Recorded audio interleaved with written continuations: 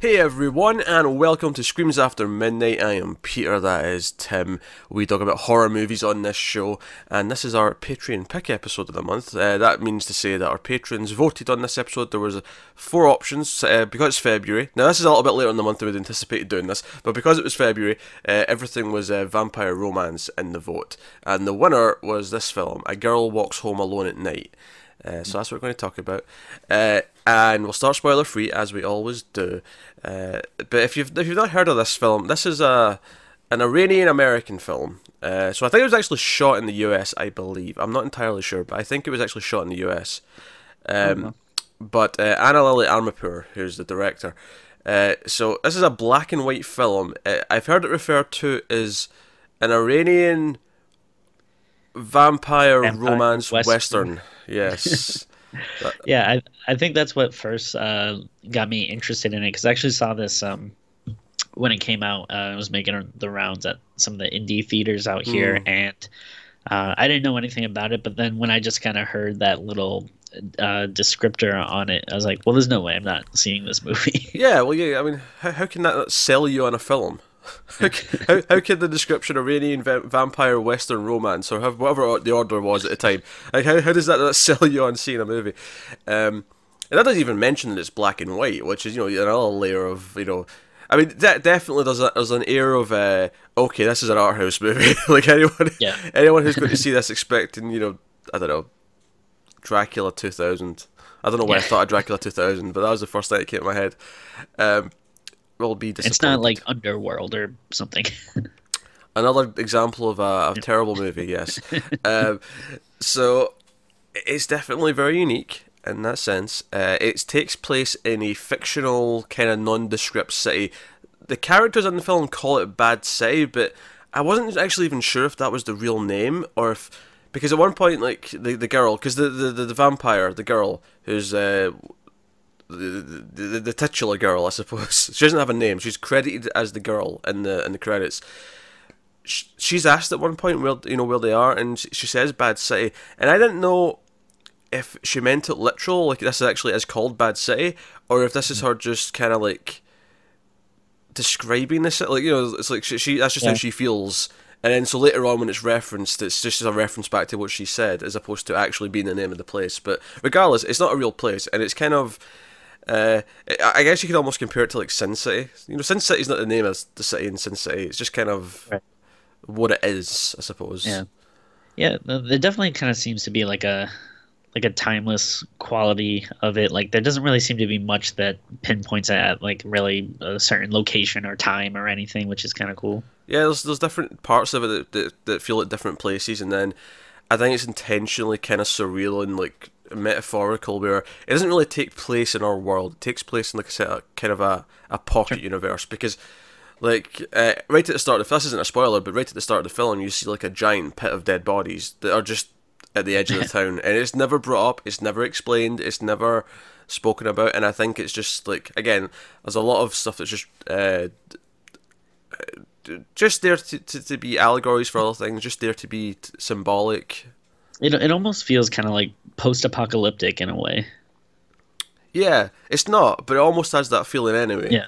If that makes sense. Yeah, that's definitely there. So it's a very deliberate paced film. It's got a lot of long shots. It's got a lot of it's shot nice and real proper widescreen. Your 2.4:1, like I say, black and white. Pretty gorgeous. In fact, I've not even asked the question. I always ask the question. Tim. Yeah.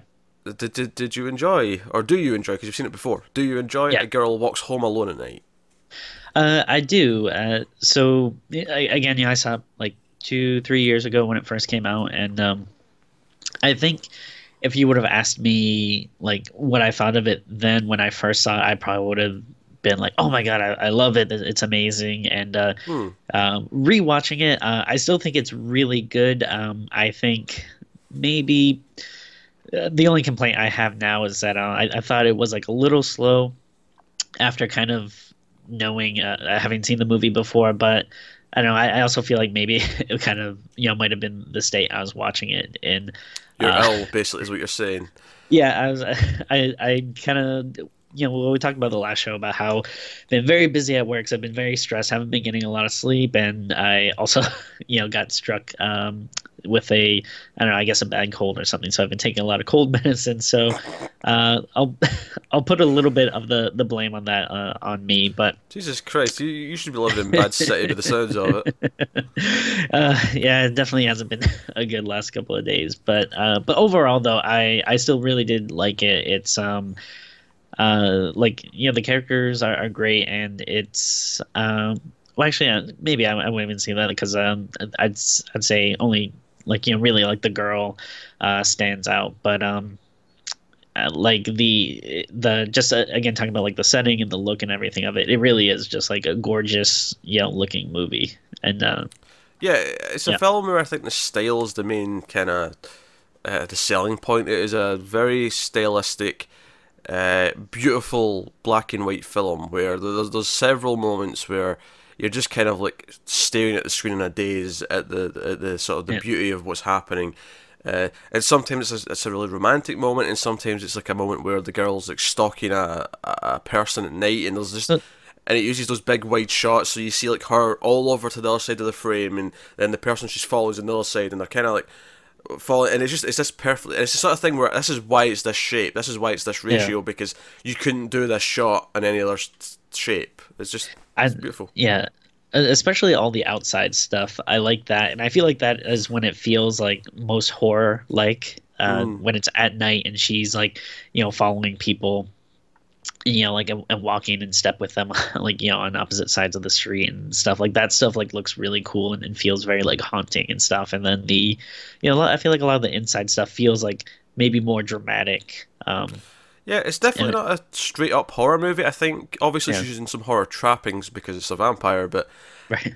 I don't like it's again. It's definitely not the focus of the film. Isn't to be here. We're going to scare you, or we have jump scares, or we're going to do this. Like you say, it's kind of haunting, and it's definitely tackling subjects that are kind of horrific. But it feels more like it's a film.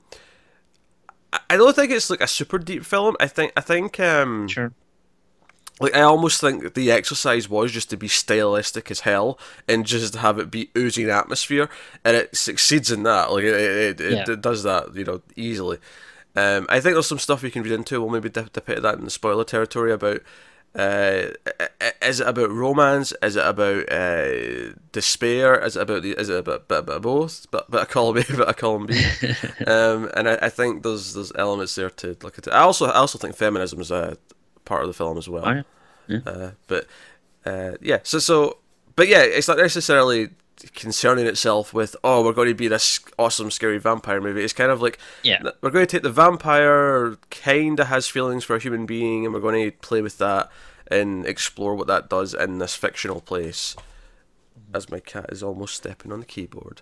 But yeah, it's funny actually watching it again. It's something that always gets me when you do a slow-paced movie well, and I'd say this is, I think what always gets me is that they always go on quicker for me than, like, because I often feel what makes me feel a length of a movie is when there's a lot of scenes. So when there's a lot of little scenes, I feel like the movie lasts forever. When it's, like, less but long scenes, as long as the long scenes could be boring and that could be painful, but if the long scenes are interesting and like the paced out properly and suspenseful or whatever, I often find that those movies feel much quicker to me because I'll get to the end of the movie and be like, well, that was only like 15 scenes and it's done. That was like no time at all. Yeah, that's I guess I never really thought about it like that, but I can definitely see what you mean. Yeah. I mean, obviously, if the movie's just bad, it's bad. But if the scenes are good, then I typically feel like those go in really quick. Yeah. This is one of those where the first time I hit the end credits, I was like, oh, it's over. Oh, we're done. I didn't think I'd been watching it for that long. But that's a credit to the movie, I guess. And especially see it in like a theater, like which I really love.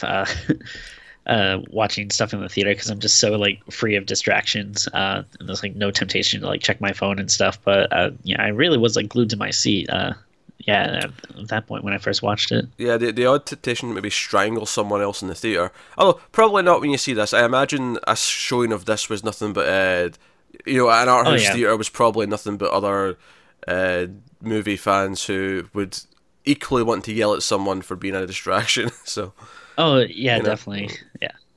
So, yeah, so it's slow, it's moody, its characters are all kind of credited. You've got the girl, you've got Arash, who's a sort of our main male character, and then everyone else does have a name. Like, you hear the names of the others. It's not like the main girl vampire where you never hear her name.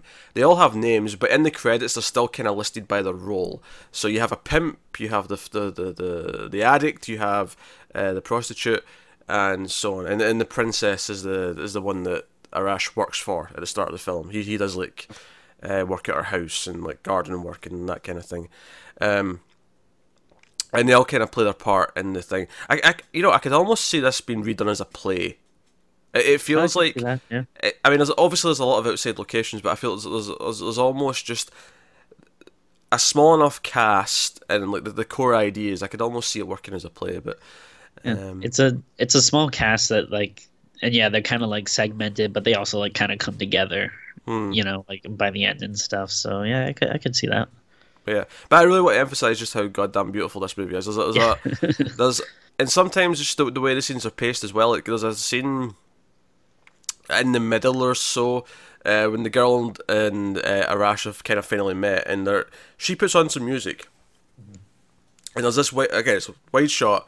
Well, it's a wide frame. It's not a wide shot necessarily, but she's like on the edge of the frame. She's looking kind of like right at the edge, and her back's to the most of the screen space. So there's just space behind her, and she stands there for like 30 seconds. She's just listening to music, and then eventually he comes into frame, and then he stands behind her, and they just get closer. And the shot must last like 4 or 5 minutes. But the whole thing works beautifully because the music's playing. You feel the moment. It's like, it always impresses me when a director can take something that's not actually a lot of action, something that is just a simple thing. He stands behind her and they kind of bond as the music's playing. That's all that happens in this shot. But because it takes its time, because you feel it, you feel the that almost awkward excitement you have when you're like with someone and you kind of like them and you want something to happen. Yeah. And you're overthinking your movements. You're thinking, oh, what if I move my hand here? Oh, she's going to freak out, or or whatever. Like, you can almost kind of feel that in the scene. It's very well They had plotted out in that sense. Yeah, like they have really good chemistry. Like, I feel like, I don't know, like probably like obviously probably don't watch like a ton of romantic movies or whatever, but I feel like when I watch them, you're not really like, ooh, I like these people both so much. I can't wait for them to like get together. But I don't know. I feel like these two people is like, oh, I actually like do like these people, and like I like the way they're like interacting and stuff, and I want to see them like, I don't know, hang out and have fun and get to know each other and stuff. Yeah, no, I kind of get what you mean. Like, I think just on a pure chemistry level, as soon as they look at each other, you get this kind of, you get the feeling, because sometimes you'll feel people are miscast, but as soon as she looks at him, you kind of see this confusion. There's also a great moment where she kind of like notices he's dressed up as Dracula for a costume party at one point, and she kind of just sees him at the side of the road, and she just kind of stops and just like, did I just saw what I thought I saw? She didn't say anything, obviously. It was just, you could see it in her face. Again, the acting's so good. It's just it's all in the eyes. She's really good, but she turns around, and then then the scene progresses from there, and it's so there's also a little bit of that ironic humour throughout at various points, which I think works. Speaking of images, I think the one image I saw of this film before I watched it was a very surreal shot of the vampire riding a skateboard down the street in black and white. And it plays really well. It's just a really great moment. It was great. And again, it's just this one shot. It's just the camera's, well, it's not one shot actually. It cuts to a close up as well. But there's the first big chunk of it's this one big wide shot, and you just see her coming down the road on a skateboard. And and obviously our I want to say Sherol is the name of her headdress, but it's like flowing like a cape. It's like a vampire's cape the entire film. And funnily enough, it has this kind of weird quality where it kind of almost makes it look like she's floating when she's walking around sometimes. And that kind of works. But again, it's kind of taking the vampire tropes and using it in like a different setting. You're not used to seeing it and using it like, oh, that's her cape. This movie, that's kind of cool. It's I guess kind of like a lot of stuff in the movie. It's super simple, but it like in a way that really stands out and looks cool. Like, yeah, just a girl riding on a skateboard at night. It's like, this, that It's, doesn't cost that much really, but it is so effective when you see it. it's almost false advertising. The movie title's not "A Girl Skateboards Home Alone That's at Night," true. is it? That's No, true. it's not. I think the film has to double check with its marketing team about Uh, how to correctly communicate their film to the audience. Eh? Hmm. I kid, I kid. But no, so all that stuff's great. Like you say, it is really simple. That's actually the thing that watching it again, I'm like, oh yeah, this was a really simple movie in terms of plot. There's not actually a whole lot that goes on. It's very, very again, this is what I'm talking about, where it's like lots of long scenes, or not lots, but like a fewer amount of long scenes, just kind of like going through and making you feel the moments. And it's more concerned with making you feel the moments in the very simple situations, and as simple as it can be with a vampire being around. Obviously, we're not just ordering dinner, but it's as simple as those things can be. But I just want you to feel the atmosphere and the emotion in each scene. And this is the sort of thing where if it failed to do that, if it failed to get those feelings across, the entire thing would fall flat, because there's not a lot else to then hold it up on its own. But it does. The atmosphere and the way it's shot and the mood, all of that stuff, it carries it through the entire thing. Yeah, I agree. There you go. There's even a scene where she dances to some music on her own in her apartment, and it just feels really stylistic. The way her body's moving, the way she's dancing, is just kind of a little bit off center, if that makes sense. It's got just a little bit of weirdness to it, and the camera's kind of tilting to go with it, and it gives it this vibe. It gives it this thing. It's really good. What's it? Shall we do spoilers, Tim? Do you want to do spoilers? Let's do it.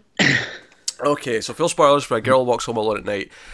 So what we didn't really talk a lot about is the again, just gonna feel this was more spoilery. Was so Arash, he is someone who his father's a heroin addict and he's struggling to deal with that. There's a pimp character who his father owes a lot of money, and the pimp like comes over and like steals his cars. Like, oh, your father owes me money, I'm taking your car. And then the pimp we also see has this prostitute who he's awful to, withholds money from, and treats like shit. And he's actually the first big victim. The first time we even see the girl, because it's a good 15-20 minutes before we even see the girl. And it's when he's in the car with the prostitute and he's kind of like forcing some free service, if you will. And like you just see the girl through the window again. Another beautiful shot, just stunning stuff. And she then, there you go. Was that just in a movie that doesn't feel very horror-y? Like this scene is like a great horror scene. Yeah, up until this point, it's like an art house drama, and then you just see her standing in the distance, looking at the window, and it's just this really creepy moment, and it's almost more effective because it's not been like a horror movie up until this point. Yeah. But anyway, so she ended up like kind of like looking at him on the street again, and he kind of like, thinking he's a big macho asshole, takes her back to his place, thinking he's scored, and I will say this guy has the exact apartment I would expect of someone who looks like him. And what I mean by that is he's got like a tracksuit on, he's got like some really awkward tattoos, he has the word sex written in his neck, he's got like the most ridiculous facial hair I've ever seen. He's cut it into this weird thing where it's like the side of a goatee but not at the bottom of it, and oh, it's bizarre. He's just he's exactly this type of character. You really just can't wait to see him get killed. Oh yeah, he's been awful to everyone. He's been awful to everyone he's met. And she bites off his finger and then puts it back in his mouth, which all of that was kind of it was oddly fascinating, but also just really kind of disgusting. And then she obviously bites him and kills him. At the same time, Arash is over to try and like bargain for his car back. He's stolen some earrings from the girl he works for, the princess character, as we mentioned, and he sees, and again, another beautiful moment. It's when he's waiting at the gate to hopefully get in to speak to the pimp. The way that the girl comes down the stairs behind him, like just out of focus in frame. There's a really stunning little moment. It's just not great. I was like, oh, ooh, that was a good shot. Like, I kept thinking to that to myself throughout the film. That's a beautiful shot. Oh, that's a nice shot. This is great. This is gorgeous. This is stunning. Kept doing it. And then he finds a case of money and drugs. When he sees he's lying there dead, he just steals his stuff. Along with his car keys, obviously. He wants his car back. And that's kind of the setup for the rest of the movie. But, so, just to sum up the rest of the plot, he goes to a party, he tries to kiss the princess, dressed as Dracula. She turns him down. He then is just stumbling through the street at night, which is when the girl's on the skateboard and she sees him dressed as Dracula and she helps him home. She actually is concerned for his well-being because he doesn't seem like a threat. That's actually the reason why she has a skateboard. There's a kid that's kind of kicking around the movie that she basically warns. She asks, "Are you a good person? Are you a good boy? Are you a good person?" And he says that he is, and she basically threatens him, like, if you ever aren't a good boy, like I will feed you your eyes. Like she scares the shit out of him. And it's actually like where her character kind of like comes to light, where it's like, oh, you're kind of a vigilante, yeah, in a weird way, not in the traditional sense, but you're kind of looking out for you're going after bad people, and you're kind of like making sure good people are staying good. There's an element to that in the film. It's a nice like role reversal where usually the girl walking home alone at night, something bad's gonna happen to her, but yeah, like in this movie, she's like the bad thing you have to watch out for. It's actually a lot like the premise of the hit television show Buffy the Vampire Slayer. Oh boy. No, but it is. Like, this is actually this is the easiest reference I've ever had in one of these videos because because that was the entire point of the show, is that the little blonde girl's walking down an alleyway at night, she's scared, there's a vampire hunting her. Oh no, twist, she's the hero and she beats the shit out of the vampire. That's the premise. I can see that. I can also kind of see maybe some parallels to Let the Right One In. Oh, just yeah, definitely. Yeah, but just in terms of, you have this female vampire, but that's kind of begins to be like fascinated by this guy who things aren't really going well for, and and again in terms of like having some really beautiful cinematography and stuff. Yeah, I think where the differences lie is that, like I say, I think this movie's more about just the mood and is a bit more allegorical. Whereas Let the Right One In, I'm sure, when we delved into that, I'm sure we talked about stuff that maybe represented other ideas, but it's definitely a full-on story. Like it's a movie with a story. Yeah. Whereas this is one where it's a very thin story because it's just kind of made, again, it's a mood piece. But there's definitely some. I think actually, after I saw this a couple of years ago, not too long after it came out, I think I kind of joked that, well, apparently, like mainstream cinema's vampires are terrible and have been terrible for a long time, but the foreign vampire movies kind of what's saving the genre, because Let the Right One In and A Girl Walks Home Alone at Night are easily my two favourite vampire movies of the last like 10, 15 years. Like, it's been a while since I've liked an English-speaking vampire movie, I think. I can't think of one from recent years, but... Yeah, I wonder what the last good like mainstream vampire movie was. Definitely can't think of anything off the top of my head. I mean, Daybreakers was okay, but I wouldn't say it was good. It was watchable. I don't think I even saw that. I mean, you're going to disagree with me here, but I don't think the first two Blade movies have aged all that well. I think I watched them maybe about a year or so ago. I think they're dated, but I think they're still fun. Like, they're definitely not like the height of vampires. So yeah, they're not as good as this and Let the Right One In, certainly. Yeah, and even if you're counting those, I mean, Blade 2 was 2002, something like that. 2001, 2002. Geez. So, oh wow, it feels so much earlier than that, but you must be right. What was the last mainstream vampire movie that was really good? I can't think. It's been a while. It's been a goddamn while. I mean, maybe you can give a little credit to the Let the Right One In adaptation. Let Me In. I guess that was okay. No, I mean that is. I mean, in a vacuum, that movie is actually really good. It just its existence feels redundant, and therefore it has this weird kind of like air over it where it's well directed. The cast are great. It even has that one really good scene that's not in the original, but it's just it's just this redundant extra movie that so yeah. Which is kind of sad if that's the only good mainstream vampire movie in the last 15 years is the Let the Right One In remake. We need a reboot of John Carpenter's vampires. That's what we need. I saw that like probably about 15 years ago, and I remember having a decent time with it at the time. I have no idea if I'd like it now if I watched it. Yeah. I have no idea, because it's not like John Carpenter's other output around that time period in the next few years is held up that well. Dare you?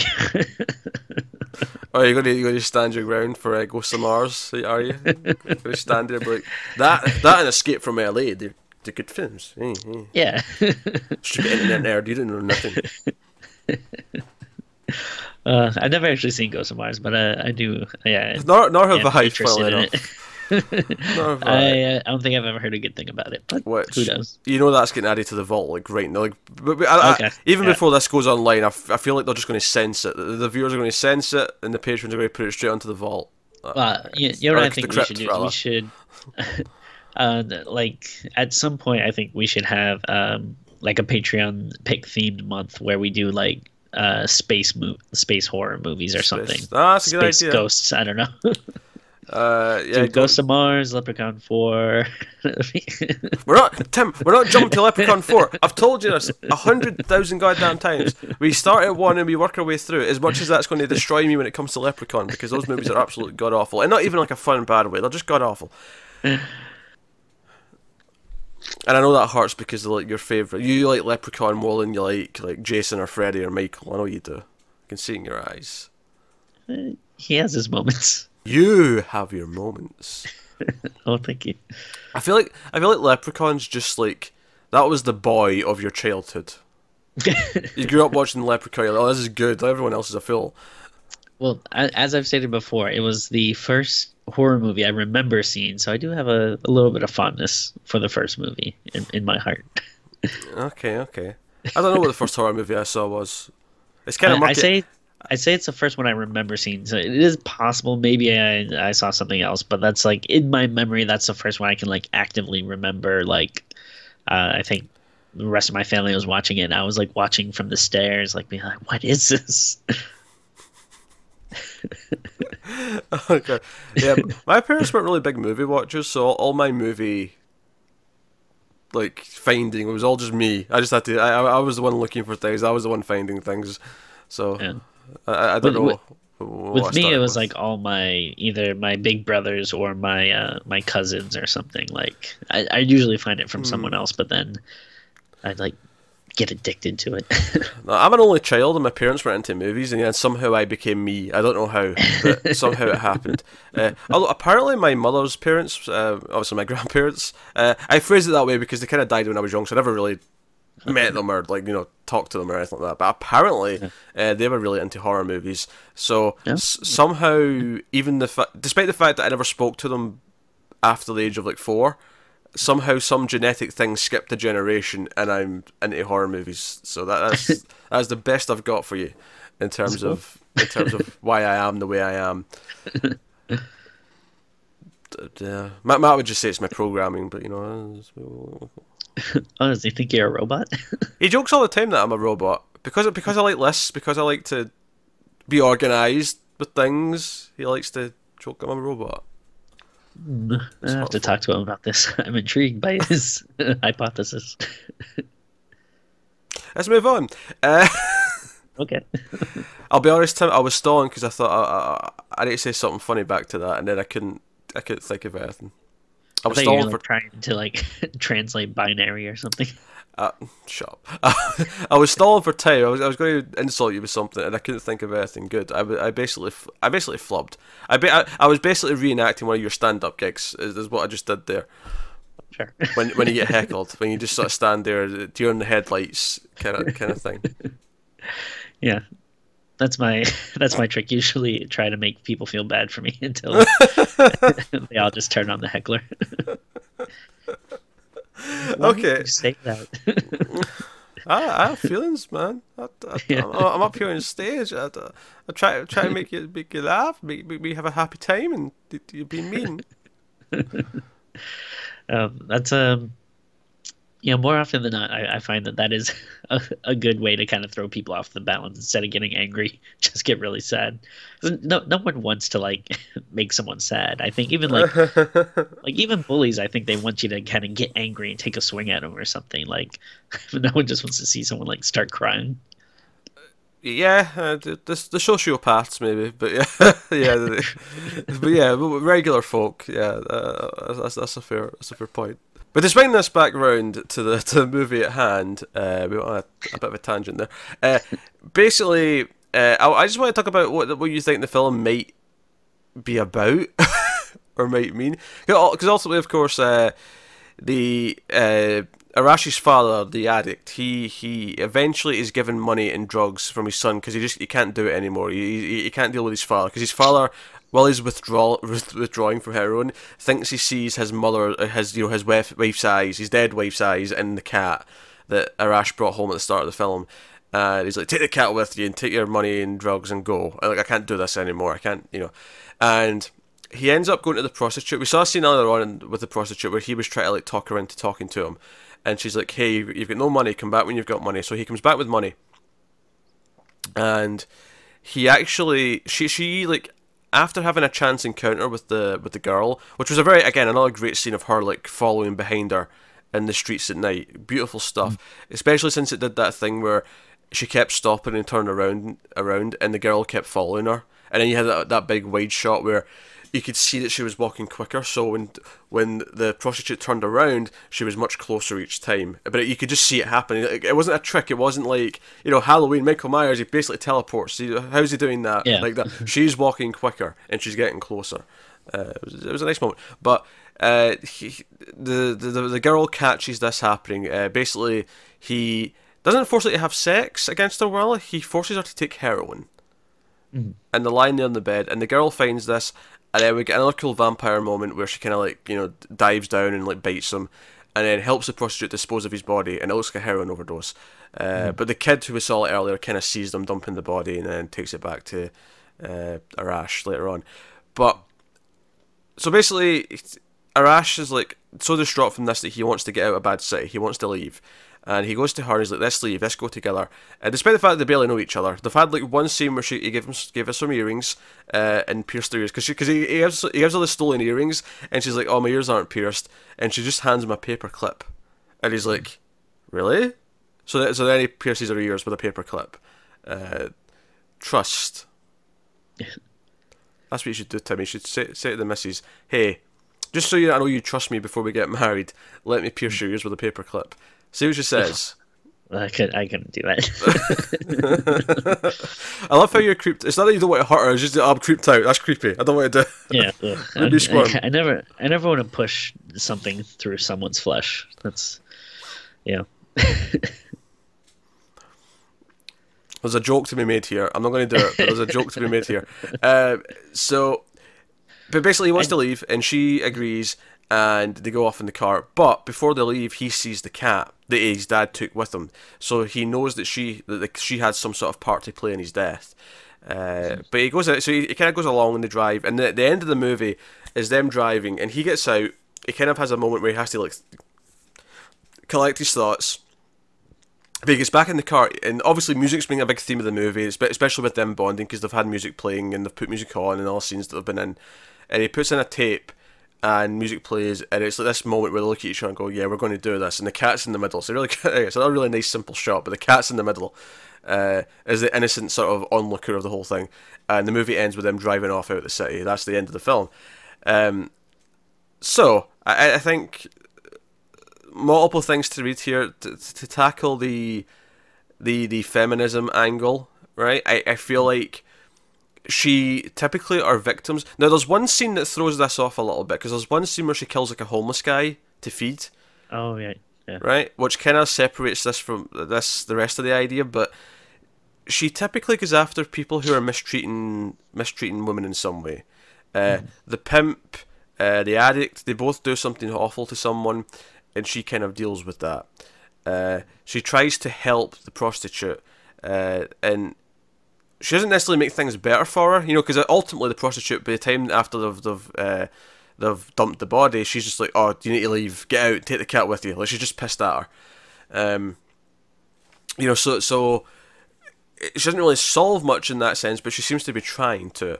And even just the idea that she, like, we're in this world here in Bad City where a lot of people are just very awful. There's a lot of really awful people, and her and Arash are kind of two of the least awful people. Arash is tempted, of course. He steals earrings at one point. He does, but he's clearly not as bad as everyone else, and he tries to. And I think she sees that in him, which is why she's attracted to him. Why she doesn't, want to kill him.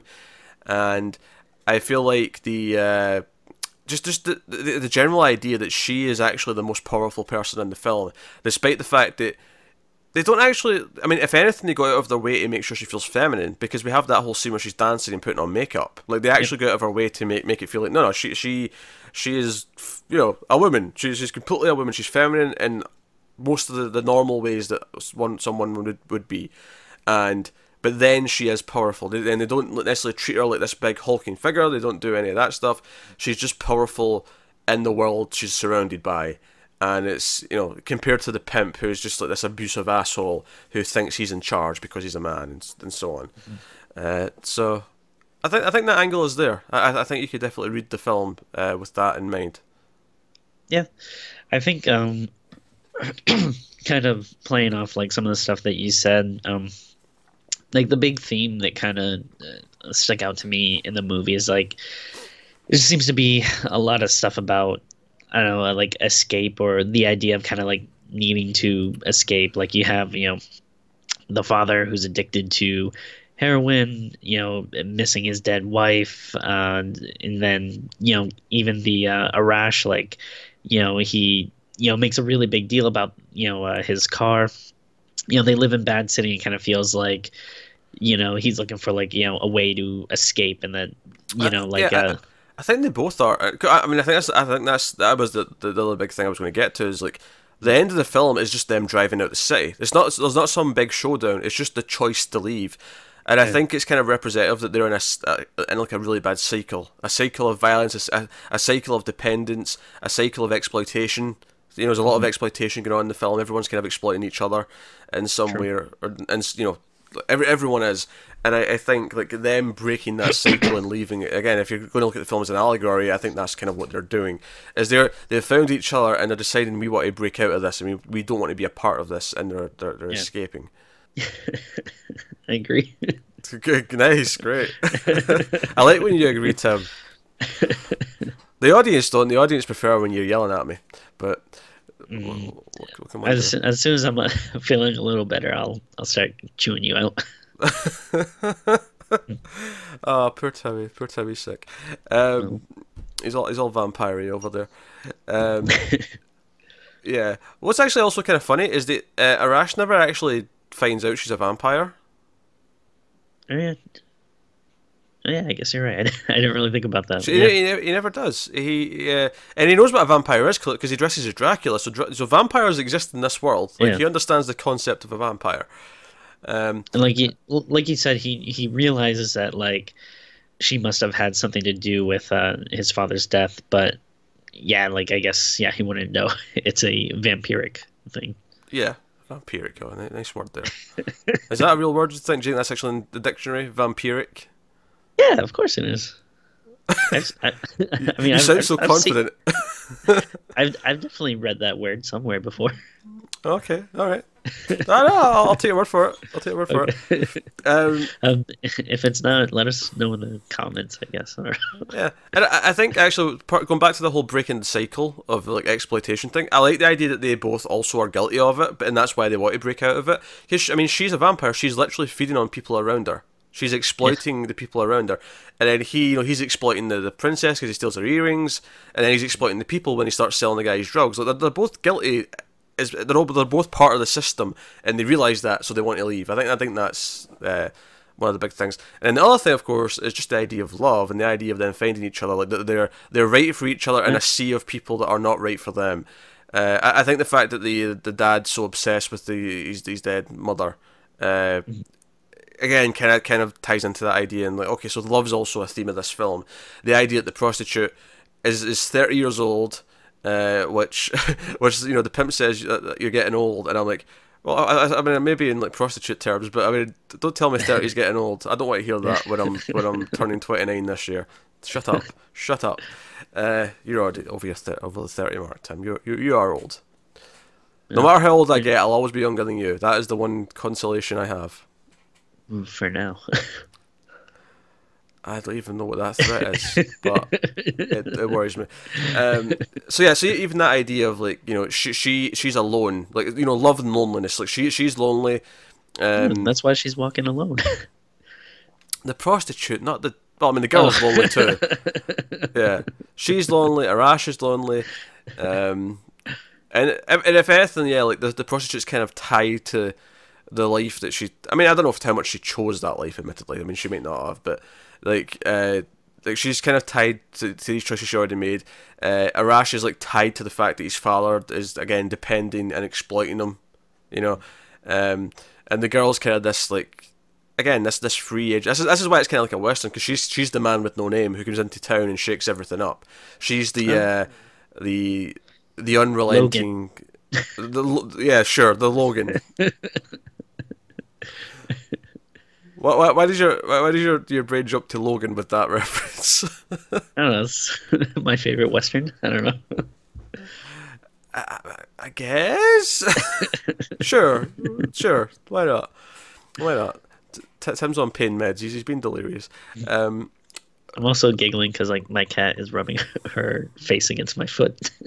Oh, is your socks off as well? Yeah. It's tickly then. Okay, I'll give you it. I'll give you it. My cat don't do that. They like the shin. They like to rub against the shin. If I'm not wearing, you know. If I'm in shorts or if I'm walking around in my underwear because I'm just woken up or something, they like to rub against the thigh or the ankle, the shin to try and like, hey, I want food. I'm being nice and pleasant. Isn't this soft fur against your skin nice?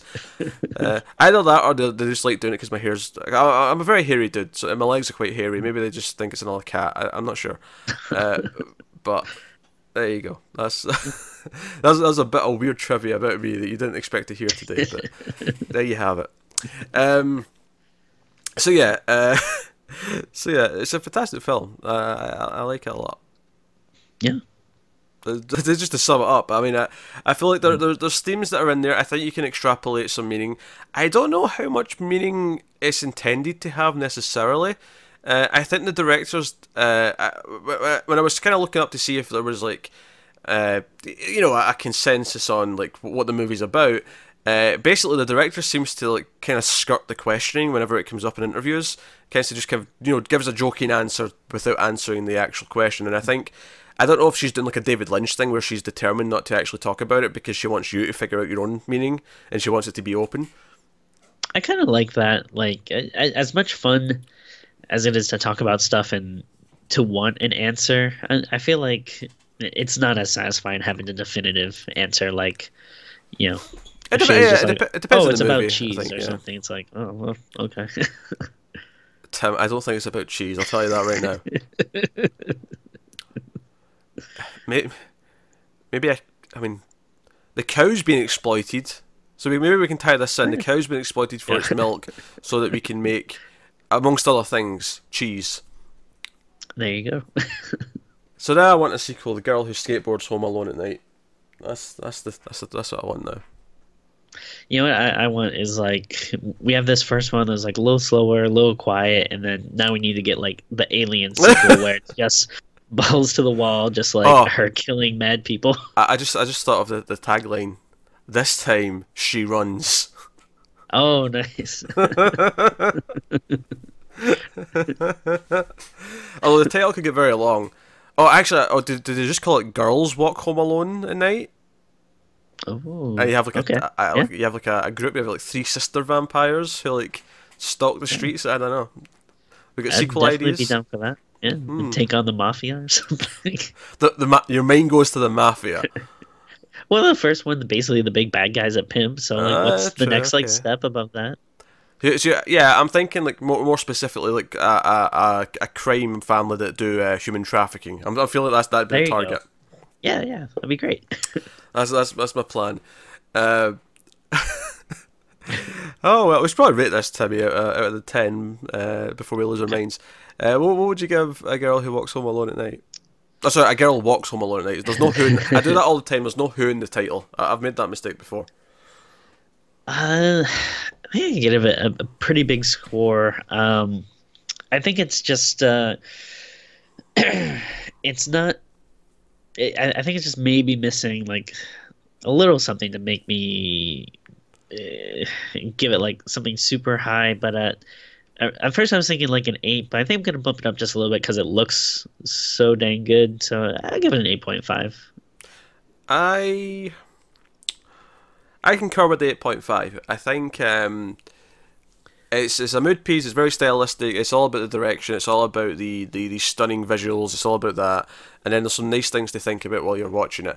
And it's kind of effortless in holding your attention. I don't think it ever feels like, oh, they don't know what they're doing, or anything. Like it's exactly the film I think that Armapur set out to make. I think maybe the one thing that would stop me from maybe going a little bit higher, and I don't know if you agree with this, but like as good as it is, I would still have to be like in a certain mood to want to rewatch it.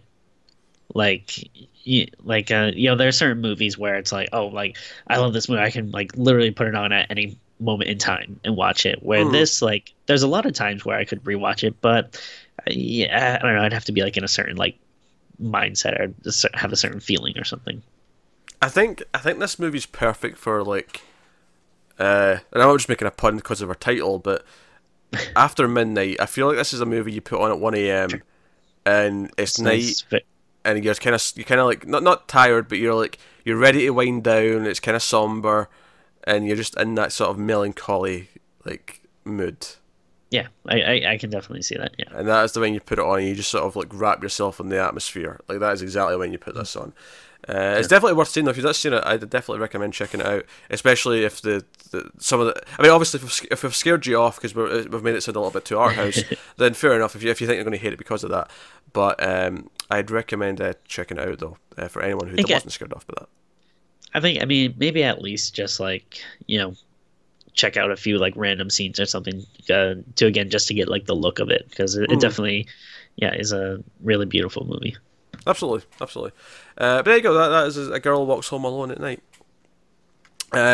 So I'm not sure when we'll next be with you. We'll definitely, as we said on Tragedy Girls, we're still doing the Patreon picks every month. We're still doing new releases. This is not permanent, of course. We will be back to a full schedule at some point, but for the next little while. We're not sure how long it'll be, but it'll be sooner than later. I think. Like, yeah. Cool. The people don't get like too freaked out. But, I mean, if I was to make a guess, I'd say a couple of months. That'd be my. I don't even think like months, really. Maybe more like a couple of weeks at most. I would. Oh, think. really? I don't want to make any promises, but we'll see. All right. Well, if you were feeling down after the conversation at the end of the last episode, Tim just gave you some hope for a shorter turnaround. But yeah. So there you go. By the way, Tim, I mentioned this to you before we started actually, but obviously you typically do the commentary with me for Patreon every month, and we were going to do one, but then obviously we got crunched for time. You had to push some stuff back, so I just did one myself. I never told you what movie I did though. Oh, okay. What was it? So it's not actually. It will be up by the time this goes up. Actually, I think so. But Tim can get his reaction to this here on live on camera. I did a commentary for Fantastic Four 2015. Oh, okay. Which is definitely the last time I've ever watched that movie. It's never happening again. But oh boy, I had a lot to talk about. So. Jeez, I might have to sign up for the Patreon just to hear that. I'm interested. You're part of Mail First. I think I can send you a comp copy. No, of the I don't. Well, I don't think I'm any better than the patrons. I don't want to get any special treatment. Oh, I never said you were better. Let's not extract compliments out of that statement that I was not intending. Oh dear. Yeah, Fantastic Four 2015, a horror film in its own right. Definitely horrific to sit through. But hey, so that's been A Girl Walks Home Alone at Night. So maybe we'll see so it won't be next week for sure, probably, but hopefully we'll see in a few weeks. Maybe get one other extra, like, normal episode as well as the Patreon pick sometime in March. I think that'd be a good goal to strive for on our sort of cutback schedule for the next little while. But hopefully it'll not be too long until we're back to full weekly chaos and screams and making fun of Tim. So that is us. So let us know what you think of the movie, the comments, like, subscribe, all that stuff. Get us on the Twitters at mailed_fuzz for channel updates. If you want to support the channel, we mentioned Patreon. Obviously, go to patreon.com/mailedfuzztv. There's a link to that in the description. That helps us out a lot if you go over and check that out. But otherwise, that is us. So thank you once again for watching. Keep watching scary movies, guys, and we'll see you next time.